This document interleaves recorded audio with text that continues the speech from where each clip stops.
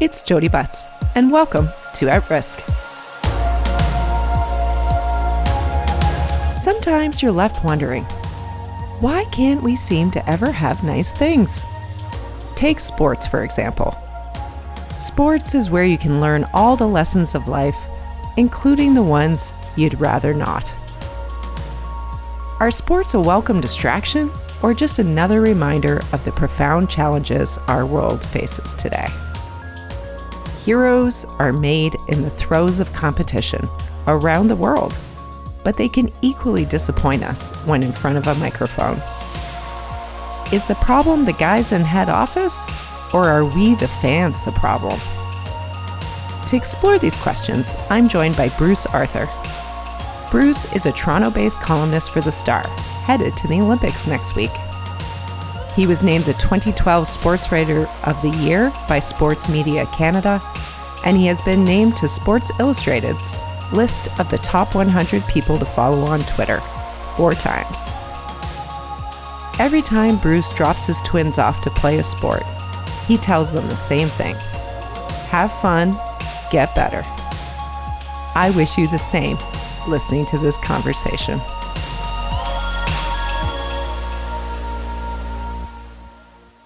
Thank you for joining me, Bruce, and welcome to At Risk. My pleasure, Jody. So, has sports always been this political, or are we entering a new territory today? I think it has always been this political, but I think it's usually a reflection of the history that's going on around it. Muhammad Ali is the one that everybody points to. In the 1960s, Muhammad Ali was kind of the locus of an enormous amount of political tension and strife involving race, involving the Vietnam War. And that was just, again, a reflection of the world that was going on around him. So the same thing is happening now. And if you think about the political context and how it's changed, how different it is even from 15 years ago, from 20 years ago, from 30 years ago, it was much easier to be apolitical, I feel like then. Because politics didn't force its way into your life, especially the Trump era. That was one of the byproducts of it, is that politics forced you to pick a side in a way that I'm not sure it ever had. No, not ever, but in decades. And so when you see what's happening now, when you see, for instance, during the Trump years, basketball teams and football teams refusing to go to the White House, that had never happened before in the history of that tradition. I'm not even sure how far back that goes. But the political era now is so much more intense. It's so much more dangerous, I would argue, societally, that you do get the reflection of it in sports, even though at this point, athletes are more insulated from society if they choose to be than they've ever been before. They make more money than they ever have.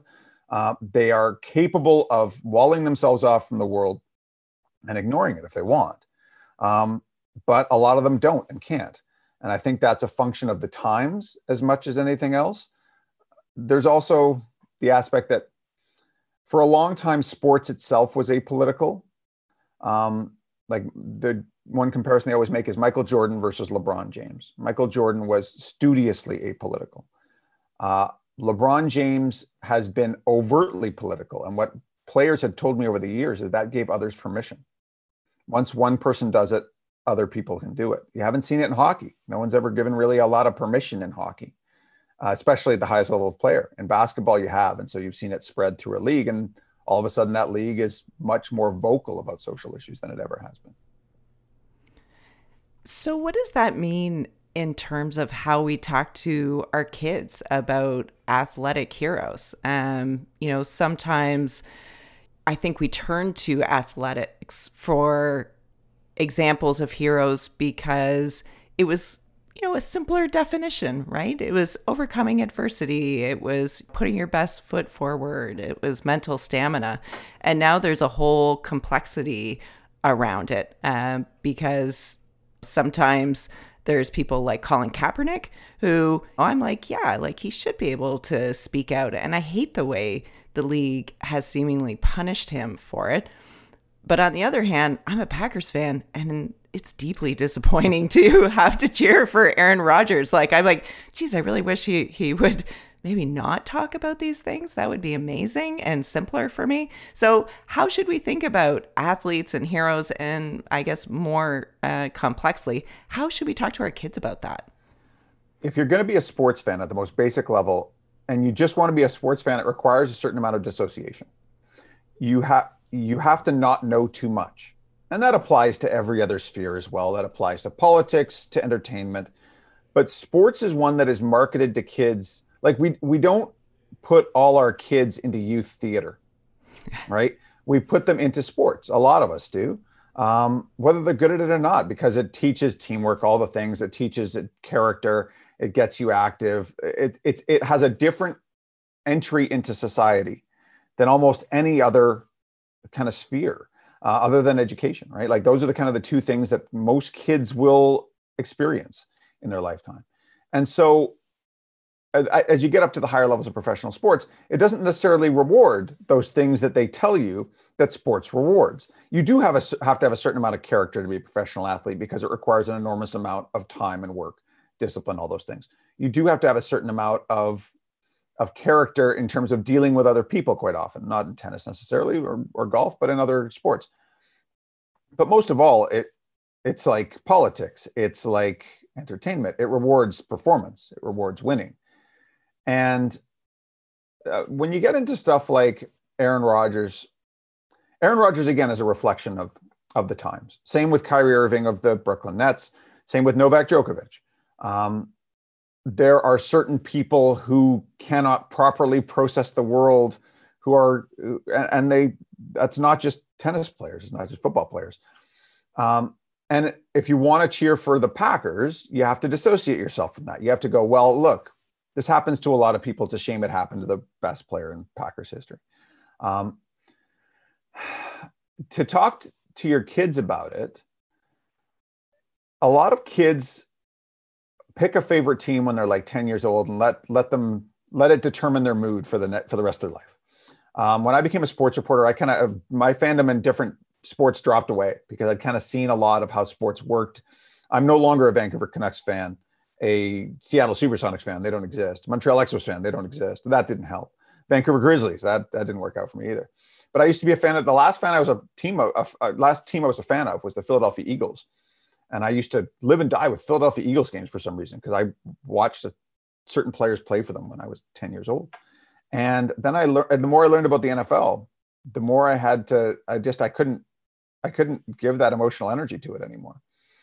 And I think you let kids cheer for athletes, but you have to explain as they get older the context of the world that they're living in. And it's not quite as simple as never meet your heroes, but it's something like that, in that you have to be able to understand that you can admire someone for parts of their life, parts of what they do, and still understand that there are other parts that you don't like. Now, there are limits to that. I don't know how many O.J. Simpson fans there still are in the world, like big O.J. Simpson football fans, Oscar Pistorius. Lance Armstrong is a really interesting example. Like Lance Armstrong was absolutely a product of his sport and used his recovery from cancer to raise an immense amount of money for cancer and become this inspirational figure. And he did it by cheating. And that was entirely a product of his sport. So you can excuse that, but then he also destroyed people's lives in an effort to protect that. And so you have to understand that people are nuanced and complicated. And that's kind of how you have to eventually tell your kids, is that there's the simple version and then there's the real world version. And it's sometimes hard to accept one and not the other, if that makes sense.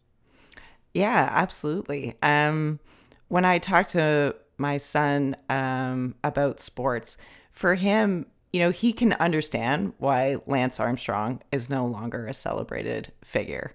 And it was really all the obfuscation, as you pointed out, and really the hardball tactics he deployed to try and cover up his doping. But for him, he just cannot understand why Barry Bonds is not in the Baseball Hall of Fame. He was like, look, he was a Hall of Famer before he ever injected everything. And he finds it a little stupid how much we talk about what athletes inject and don't inject, whether it's vaccines or performance enhancing drugs. He just finds it all kind of ludicrous. Barry Bonds is a good example of teaching your children about the weakness of institutions, right? And the problems with institutions. Major League Baseball allowed performance enhancing drugs to flourish over a period of years, was quite happy to essentially market it without marketing the performance enhancing drugs, just the results of it. And Barry Bonds, again, was a product of his sport. Not every player doped. And again, being a product of your environment doesn't mean you don't make choices and you can't be held accountable for that. But Barry Bonds was a great player who saw other players become greater than him because they used all this stuff. And so he decided to be better at it. Same with Lance Armstrong. It's very similar. When you get into the idea of the Hall of Fame, Barry Bonds should be in the Hall of Fame. And part of his plaque should be, this is what we know about his performance enhancing drugs. This is what happened before and after it clearly happened, before his head size grew. So he needed to do a new hat. There should be I've said for years, like a Hall of Fame should be a museum. And so you should have a display devoted to the era of performance enhancing drugs in sport. And so Mark McGwire, Sammy Sosa, Roger Clemens, you can go on. And Bonds is the apex of that, because Bonds, if you strip away the why, Barry Bonds is the greatest baseball player who's ever lived. Just as Lance Armstrong is the greatest cyclist who has ever lived. And let's say if tomorrow we found out that Michael Jordan or LeBron James or Wayne Gretzky had used some performance enhancing drugs, they would still be as great as they ever were. But it was baseball that allowed that to happen. And then now baseball as an institution is protecting itself by not letting those people into the Hall of Fame. The writers vote, but it's still an institutional problem. This stuff is complicated. Like cheering for sports is fun. Watching sports is fun.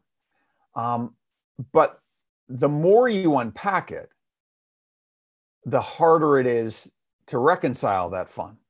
And then you have to find your own personal level of balance there, right? You have to find a level of, like, I love watching sports. I'm leaving for the Olympics in, 8 days. This Olympics will be a monstrous violation of human rights. It will be an example of everything that's wrong with how international sports work. Some people say, like, at the highest level of international sport, it has nothing to do with international sport. It's going to be a repression-centered authoritarian Olympics. But the stuff at the heart of it is still going to be great. The athletes are still going to be the athletes. The Olympics sells nothing less than the human spirit. And so that's an example of, you have to be able to separate what they do and who they are with the institution sometimes, and with society, and that's why if you're going to choose your heroes in sports, you can choose great ones. You can choose ones that will probably never let you down. But you have to be ready that they might. And so like Barry Bonds is like that. Barry Bonds was great. And then he was greater. And he let you down, right? Like if you believe in that stuff, if you think that he shouldn't have contravened this idea of natural performance, whatever that actually means, because that's a whole nother conversation of, we don't actually know. There's a lot of gray when it comes to performance enhancing drugs. I think that's where my son comes from. He just kind of shrugs. Like he sees it like we're chasing some false dichotomy that's probably never existed. And, I have empathy for that, because while we have wonderful stories of athletes who have come from backgrounds where they haven't been able to access a lot of privilege, we know that access to those things really do make you healthier. Like there's like tons of research around that. So this idea of even equity within the game, and what's kind of natural ability versus what's enhanced ability, I think to him just seems like we're chasing at, apparitions. There's a great book called The Sports Gene by David Epstein, who used to work for Sports Illustrated, and I believe he was at ProPublica for a while. And it's about how sports is essentially a global sorting system, not only for genetics, but for culture. Like runners in a certain tribe in Kenya who live at high altitude are the greatest runners broadly in the world, whereas if you grew up in Chile at high altitude, there are genetic differences in terms of how your specific evolution has happened in response to your conditions, that there's no great Chilean distance runners. And there's a million examples like that. And sports as a global entity, like we don't know for 100% certain what the fastest possible time like a human can run 100 meters. Usain Bolt has never tested positive. There has not been a lot of chatter around him in terms of performance-enhancing drugs. In advance of the London Olympics, the Jamaican anti-doping agency conducted one out-of-competition test. We don't know. We don't know.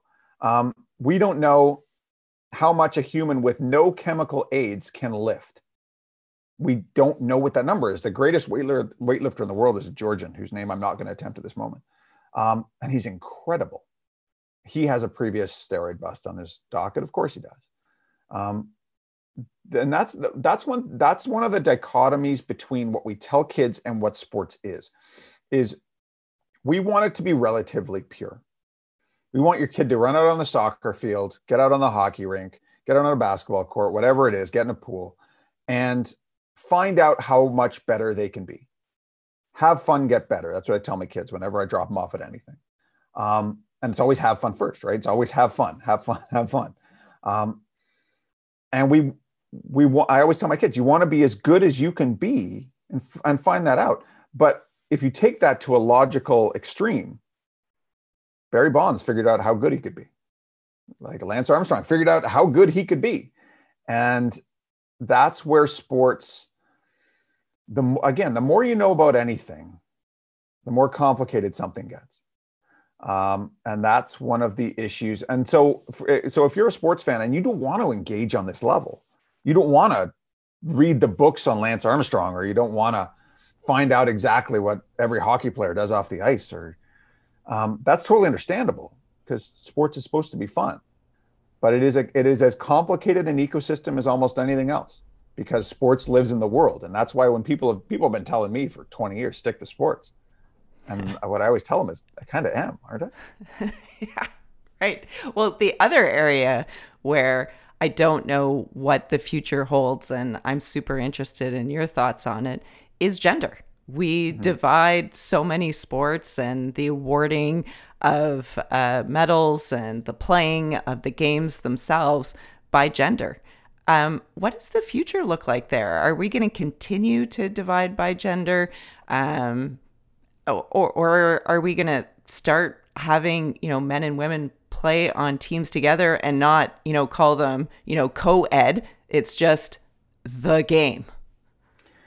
You need specific sports for that to happen. And that's the trick, is like, and that's another thing in the sports gene. At 9 years old, the fastest female and male runners are running about the same speed. And then the boys get on the testosterone kind of rocket ship, and it changes from almost everybody the level that you can get to. It's a key evolutionary difference. This is where you get into transgendered issues. And that is a scientifically complex, culturally difficult aspect of kind of sports. And what the people who are opposed to transgendered participation in sports, and indeed in society, it tends to be a Venn diagram where it's just a big circle.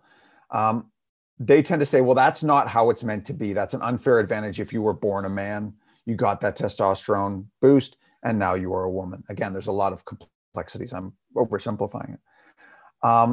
But I go back to Lance Armstrong for a second. Lance Armstrong, when you use EPO, which is an endurance promoting drug, there's a certain measurement in your blood that, and again, I'm oversimplifying this, that you can go up to 50 on this number. And the lower your existing level, the more EPO you can cram into your body. Well, guess what? Lance Armstrong had a really low number.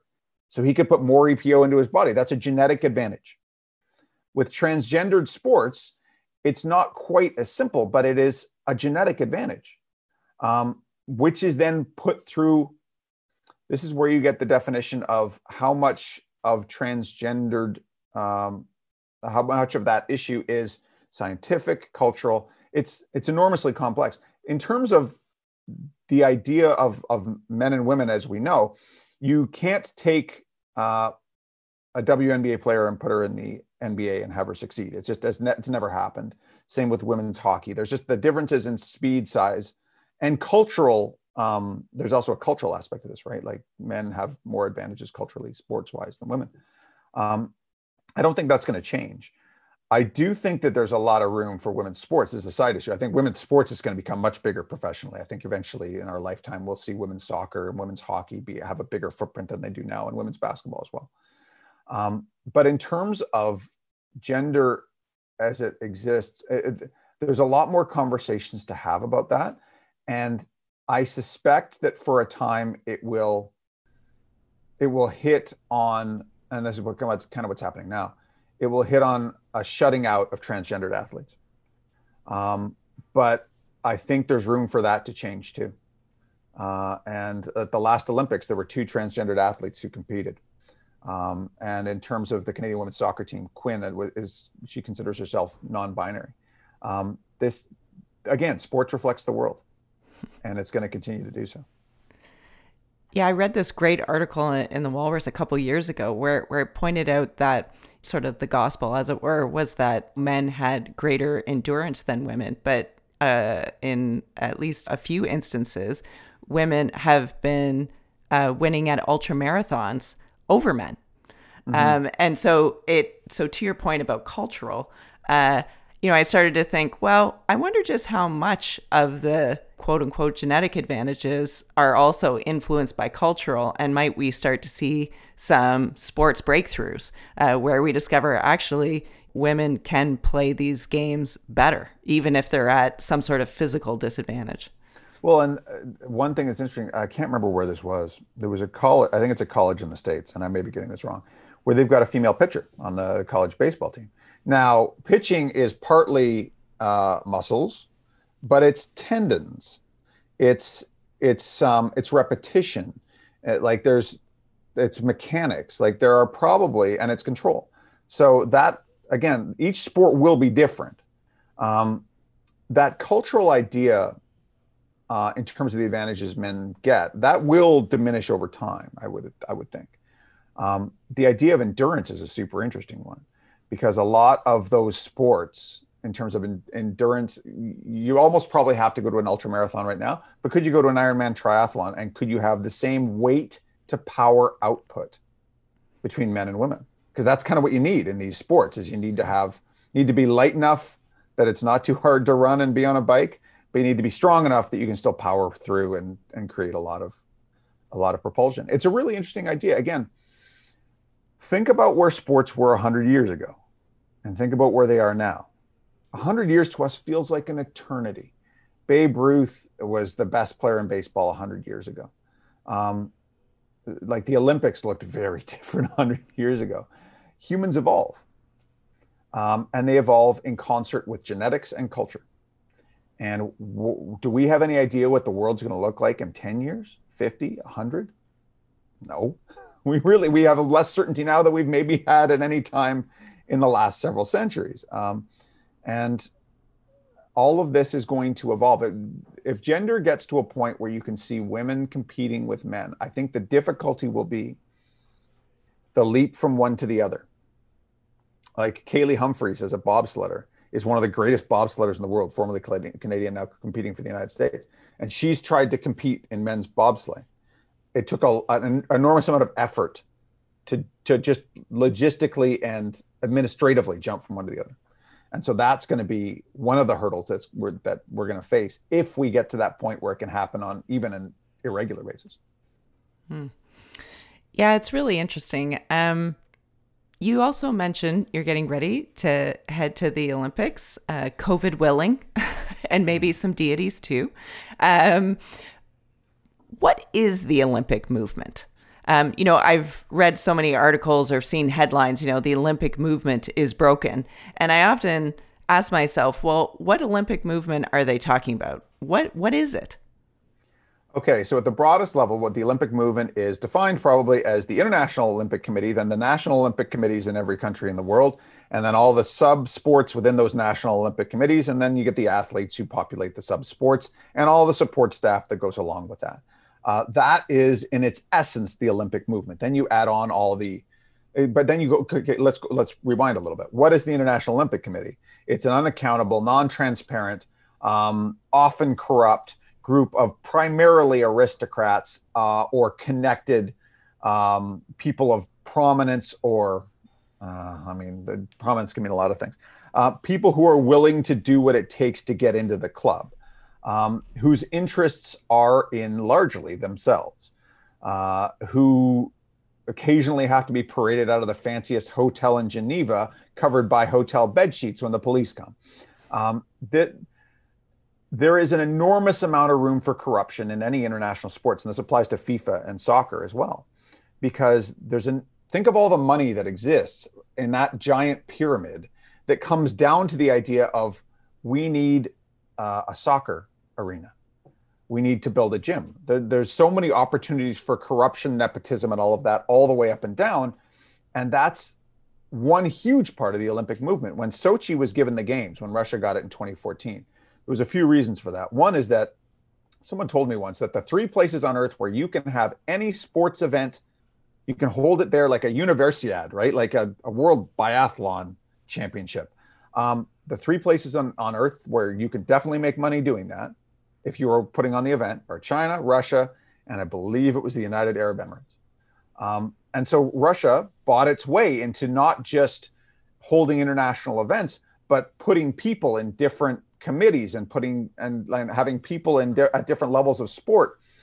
And so when the Russian doping scandal erupted, Russia had an enormous amount of leverage and power within the Olympic movement. So that's the Olympic movement, is that the IOC worked so hard to cover up the biggest state-sponsored doping scandal in modern history. Not because they're in it for the sport. No, they're not trying to defend athletes. Of course not.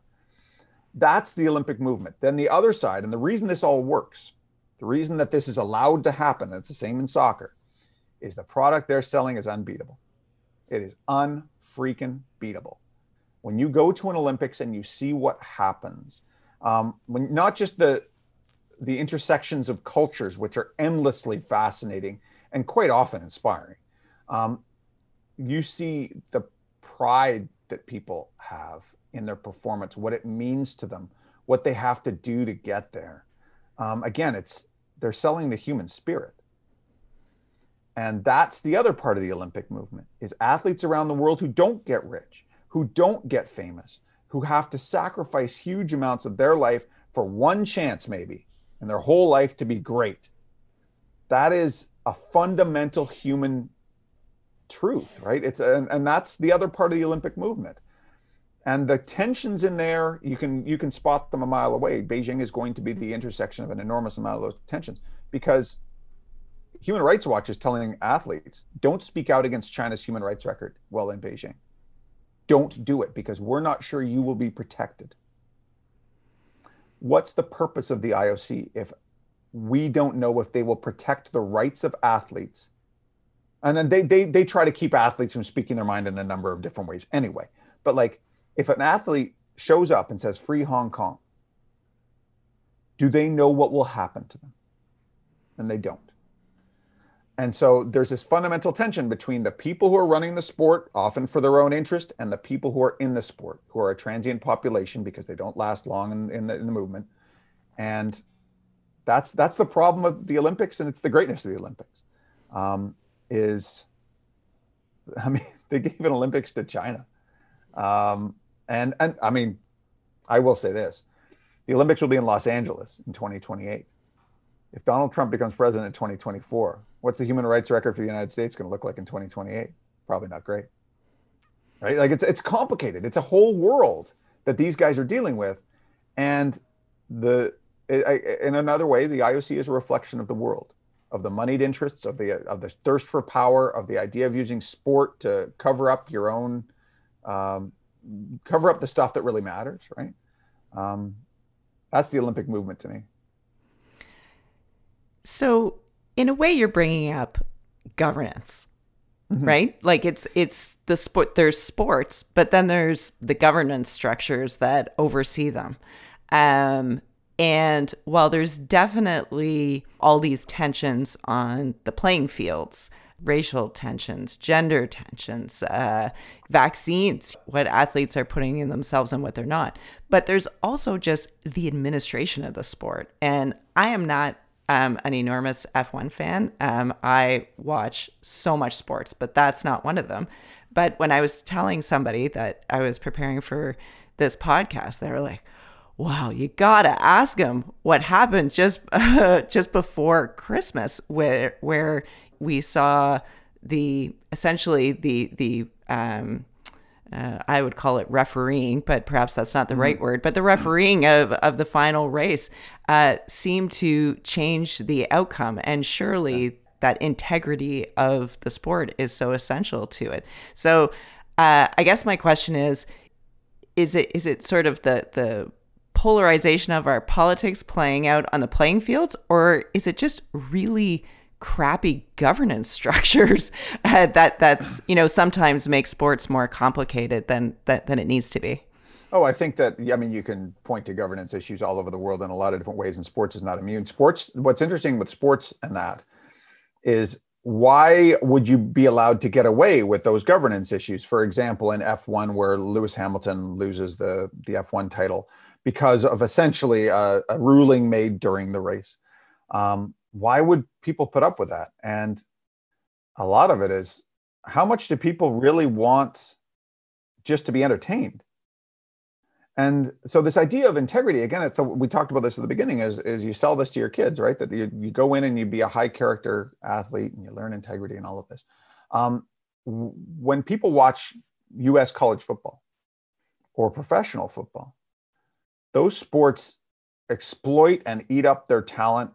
And the guys you grew up cheering for might wind up shooting themselves in the head on the side of a Santa Monica freeway because their brains got eaten up by football. And that's happened over and over, and it will continue to happen. And football still, I mean, they settled a giant class action suit with their players over their handling of concussions, and it didn't affect the popularity of the league one bit. Not one bit. Honestly, like, it's still the most popular sport in the United States and one of the most popular sports in the world. There are Middle Eastern countries buying up Premier League teams. And using or teams in France or all over the place in order to advance their own interests. Do people care about that? I'm not sure they do. And the same with Russian oligarchs, and the same with, I think at their core, a lot of people just want to be entertained. They just want to watch. They want something on television which is uncertain, which occurs in real time, which has personalities and stories, and you can choose your heroes and your villains. And it's still, to me, in one way, not every way, but it's one of the greatest forms of entertainment there is. There's nothing quite like it. As television, as conventional television has kind of died away in terms of the shared stuff that we all watch, streaming services and the internet have all affected this. Sports has held its value the most because you cannot replicate sports on Netflix. You can't replicate it on the internet in the same way. I mean, we're also heading into an era where, and this is a bit of a side issue, but where sports is going to fundamentally change in terms of how it is marketed to everyone, including kids, which is that gambling is going to be a fundamental part. There's a giant gold rush towards gambling right now. My newspaper is a part of that. I can't. It's not something I'm at all interested in. It's not something that I'm interested in terms of gambling myself. I find the gamblification of sports to be a little bit repellent. I think it'll have all kinds of interesting implications when it comes to the integrity of sports, actually, because I mean that's still a thing. But again, that's going to bring in. They think that's going to bring in more fans. So your kids and my kids will grow up with sports as a gambling concern. How does that change how they look at sports?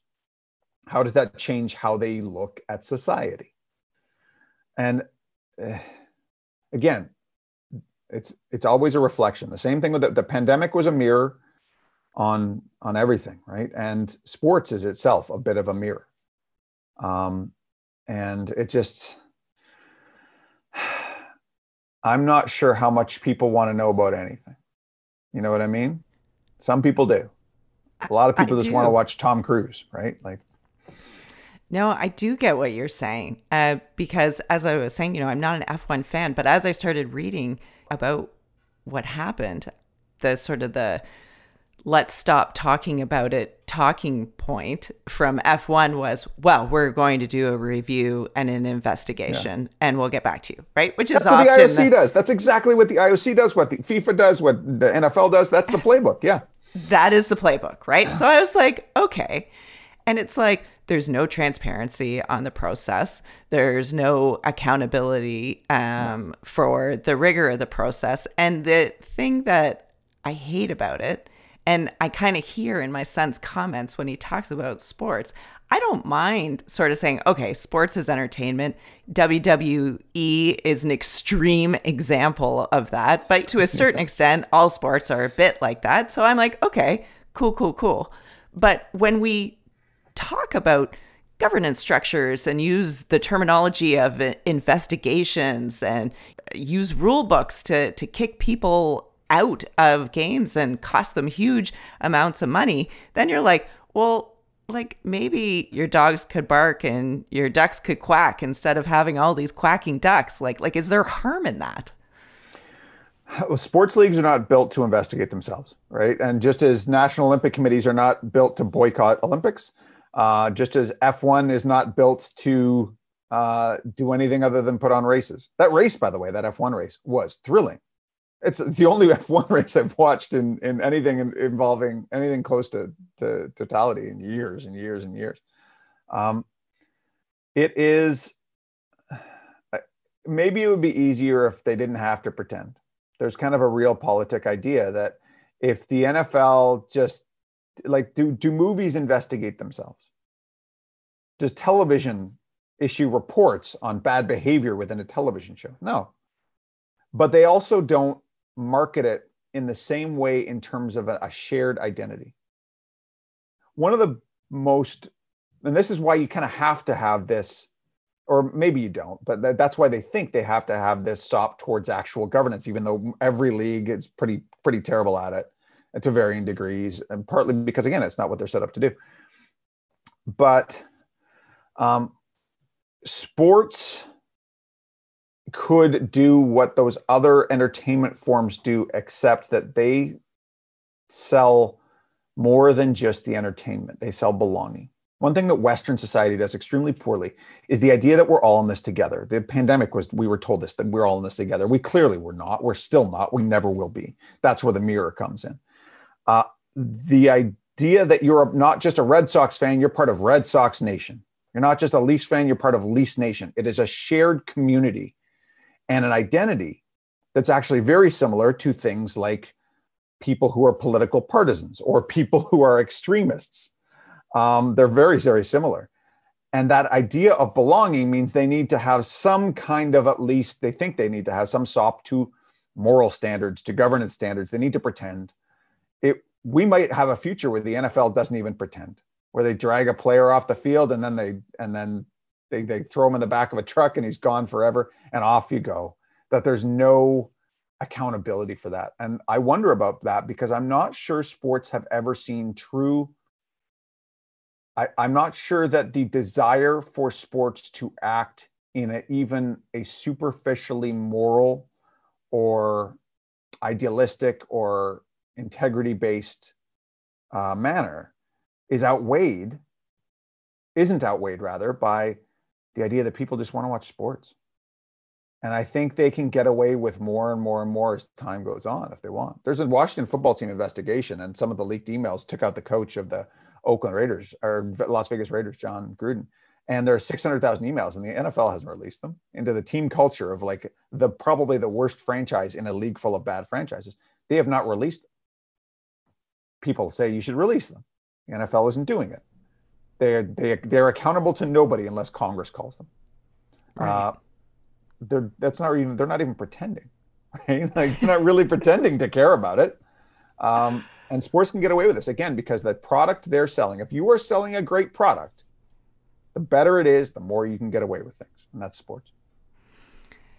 And their product is just even more attractive today because as someone, a colleague of mine said to me, she comes from the world of fashion. She's like, Jody, we're in the middle of a pandemic where every day looks the same. New is the new new. And I was like, new is the new new. I now see that everywhere. And honestly, it's why I've been watching so much sports. It's new, right? And actually, funny story. My wife doesn't care about sports. She really doesn't. But during the pandemic, she got to a point where she's like, I'm gonna choose a football team. You can probably guess where this is going. And we go through kind of the different football teams. I kind of tell her, okay, if you like, there's no good moral football team to choose, but you can choose it on a relative basis. And she hits on the Green Bay Packers, and Aaron Rodgers happens like 4 months later. So that's over. But we live in an attention economy. I guess we always have, but now it's, I think, more pronounced, which explains a lot of how actually politics works now. Is everyone's a poster, right? An internet poster. Everyone is trying to just grab eyeballs and hold on to them. And sports is good at that, man. Sports has the ability to do that, because if you do stick to sports, if you allow yourself to dissociate the stuff that we've talked about for the last 45 minutes and just focus on the colors and the competition and the personalities and the game, it is a respite from all this other stuff. And that applies even when it isn't a pandemic. It applies because we live in a world where I can wake up in the morning, roll over, and all the bad news in the world can be right in my hand. And the more you consume news, the kind of harder it is to live in the world, I think, broadly, because you can find all the bad news, all the heartbreak, all the tragedy, all the unfairness in a world that increasingly feels like it's going mad. And as climate change races across the world, Bitcoin is still rising up as an idea, as we worry about the United States falling into essentially an autocratic gangster economy, which is our neighbor. As you worry about, there's so many things you can worry about. We don't know when this pandemic is going to end, for that matter. It's nice to have things that allow you not to think about those things. And I totally understand that. Clean mental space, right? That's what we all kind of should aim for, clean mental space. Sports, if you approach it the exact right way, is that. But the more you know about it, the harder it is to do that. So speaking of clean mental space, should we have worked harder to keep more sports open for kids and high school students, and even some university athletes haven't been able to play? Should we have given that greater priority when we approach the task of pandemic management? It's such a hard question. The entire pandemic, when you do all the accounting, is about balancing harms, because there's no easy way to do this. If you want to protect the hospitals and vulnerable in your society, then you need to create harms as part of policies elsewhere for the most part. I mean, it's not quite that simple because it's enormously complex, but that's how it mostly works. We will look back and we will take a look at the harms that we decided on, just as the rest of the world hopefully will. Maybe no one will look back. Maybe no one wants to go back and look at it. It's possible. I do think we should have prioritized, the two things we should have prioritized in all this above all were probably three things: hospitals, the most vulnerable in our society, and children. Like, what does it say about you as a society if you don't pay attention to those, if you don't prioritize those? I'm not sure we did that here in Ontario. I know have not done that in the United States. This as an idea, like, my kids do swimming lessons and play tennis and basketball and whatever else. I would have liked them to keep doing that. But we also couldn't afford to bring COVID home because of a couple underlying conditions we were worried about. Would it have been better? And could we have done it reasonably safely? For most people, yeah, you probably could have. Because with COVID up until Delta, even with Delta, like, most people don't get it, don't get sick. But what if a kid plays sports and brings home COVID, and it turns out your father has an underlying immunocompromised condition that no one knows about, right? Or you live with a grandparent. I don't know what the answer is. That's the problem. I do think that we should have prioritized kids in school more than businesses. I think we should have prioritized kids' sports more than professional sports. But I'm not sure how you would have done it. And that's the problem. Indoor sports and outdoor sports are different. Like, you put kids in a hockey arena or put them on a basketball court, COVID, like you do it right now, Omicron's going to race. So I don't know how you do it safely. I just don't know. My hope is that we get through this and we can just restart it. But yeah, like the lingering harms of this pandemic will weigh most heavily probably on the bereaved. And I would say after that, on children. And none of us know what that's going to look like. And we all hope the kids will be resilient. And I don't know. It's one of those questions that I wish there was a simple answer to. And one of the most dangerous things in politics in the world is when people offer you simple answers to complex questions, complex problems. I wish we could have is about the best I can probably get to. I wish we could have, because there are real harms that have been created in this, and I'm not sure it could have been avoided. But we probably could have made better decisions. So as a journalist, you've been mostly writing about the pandemic and to a much lesser extent about sports. What has that experience been like? What's been your biggest surprise coming from that experience? The biggest surprise, I think, probably for everyone was that I was relatively natural to do, or I probably looked like it. Like, it was such an interesting, I kind of figured this was coming. I talked to enough people outside sports who were smart enough that I had an idea that this was going to be a problem. I was in California the first week of March 2020, because I was on a Leafs trip, terrified the whole way, washing my hands after I touched the hotel TV remote, because we didn't know that. What I've loved most about doing this job is, it's hard. It's a hard job. It was really difficult at the beginning. I had to immerse myself in the coronavirus and all the literature surrounding it to a degree that I've never had. It was like going to medical school almost. Like, it was 15 hours a day for a really long time. And it's hard because there's a lot of bad news in this. There's just a lot of bad news. And you have to keep going. And like all of us in the pandemic, you have to keep going. And the thing that I've taken away from it is that it was a privilege to get to have to do it. As a sports reporter, I very rarely had a chance to engage in public service in any way, public service journalism. Occasionally I have. I've written more politics and social issues in sports than most people ever do, right? But the way I approach this job is as public service journalism, to try to direct the best policy that we can manage in service of protecting the vulnerable and the hospitals. I don't know if I've done a very good job of that, but that's what I've kind of tried to do. And the idea of public service, the idea of trying to be a representative for people who need it, it's a lot, but again, I don't feel good about any of this, but that at least has a gratifying aspect to it.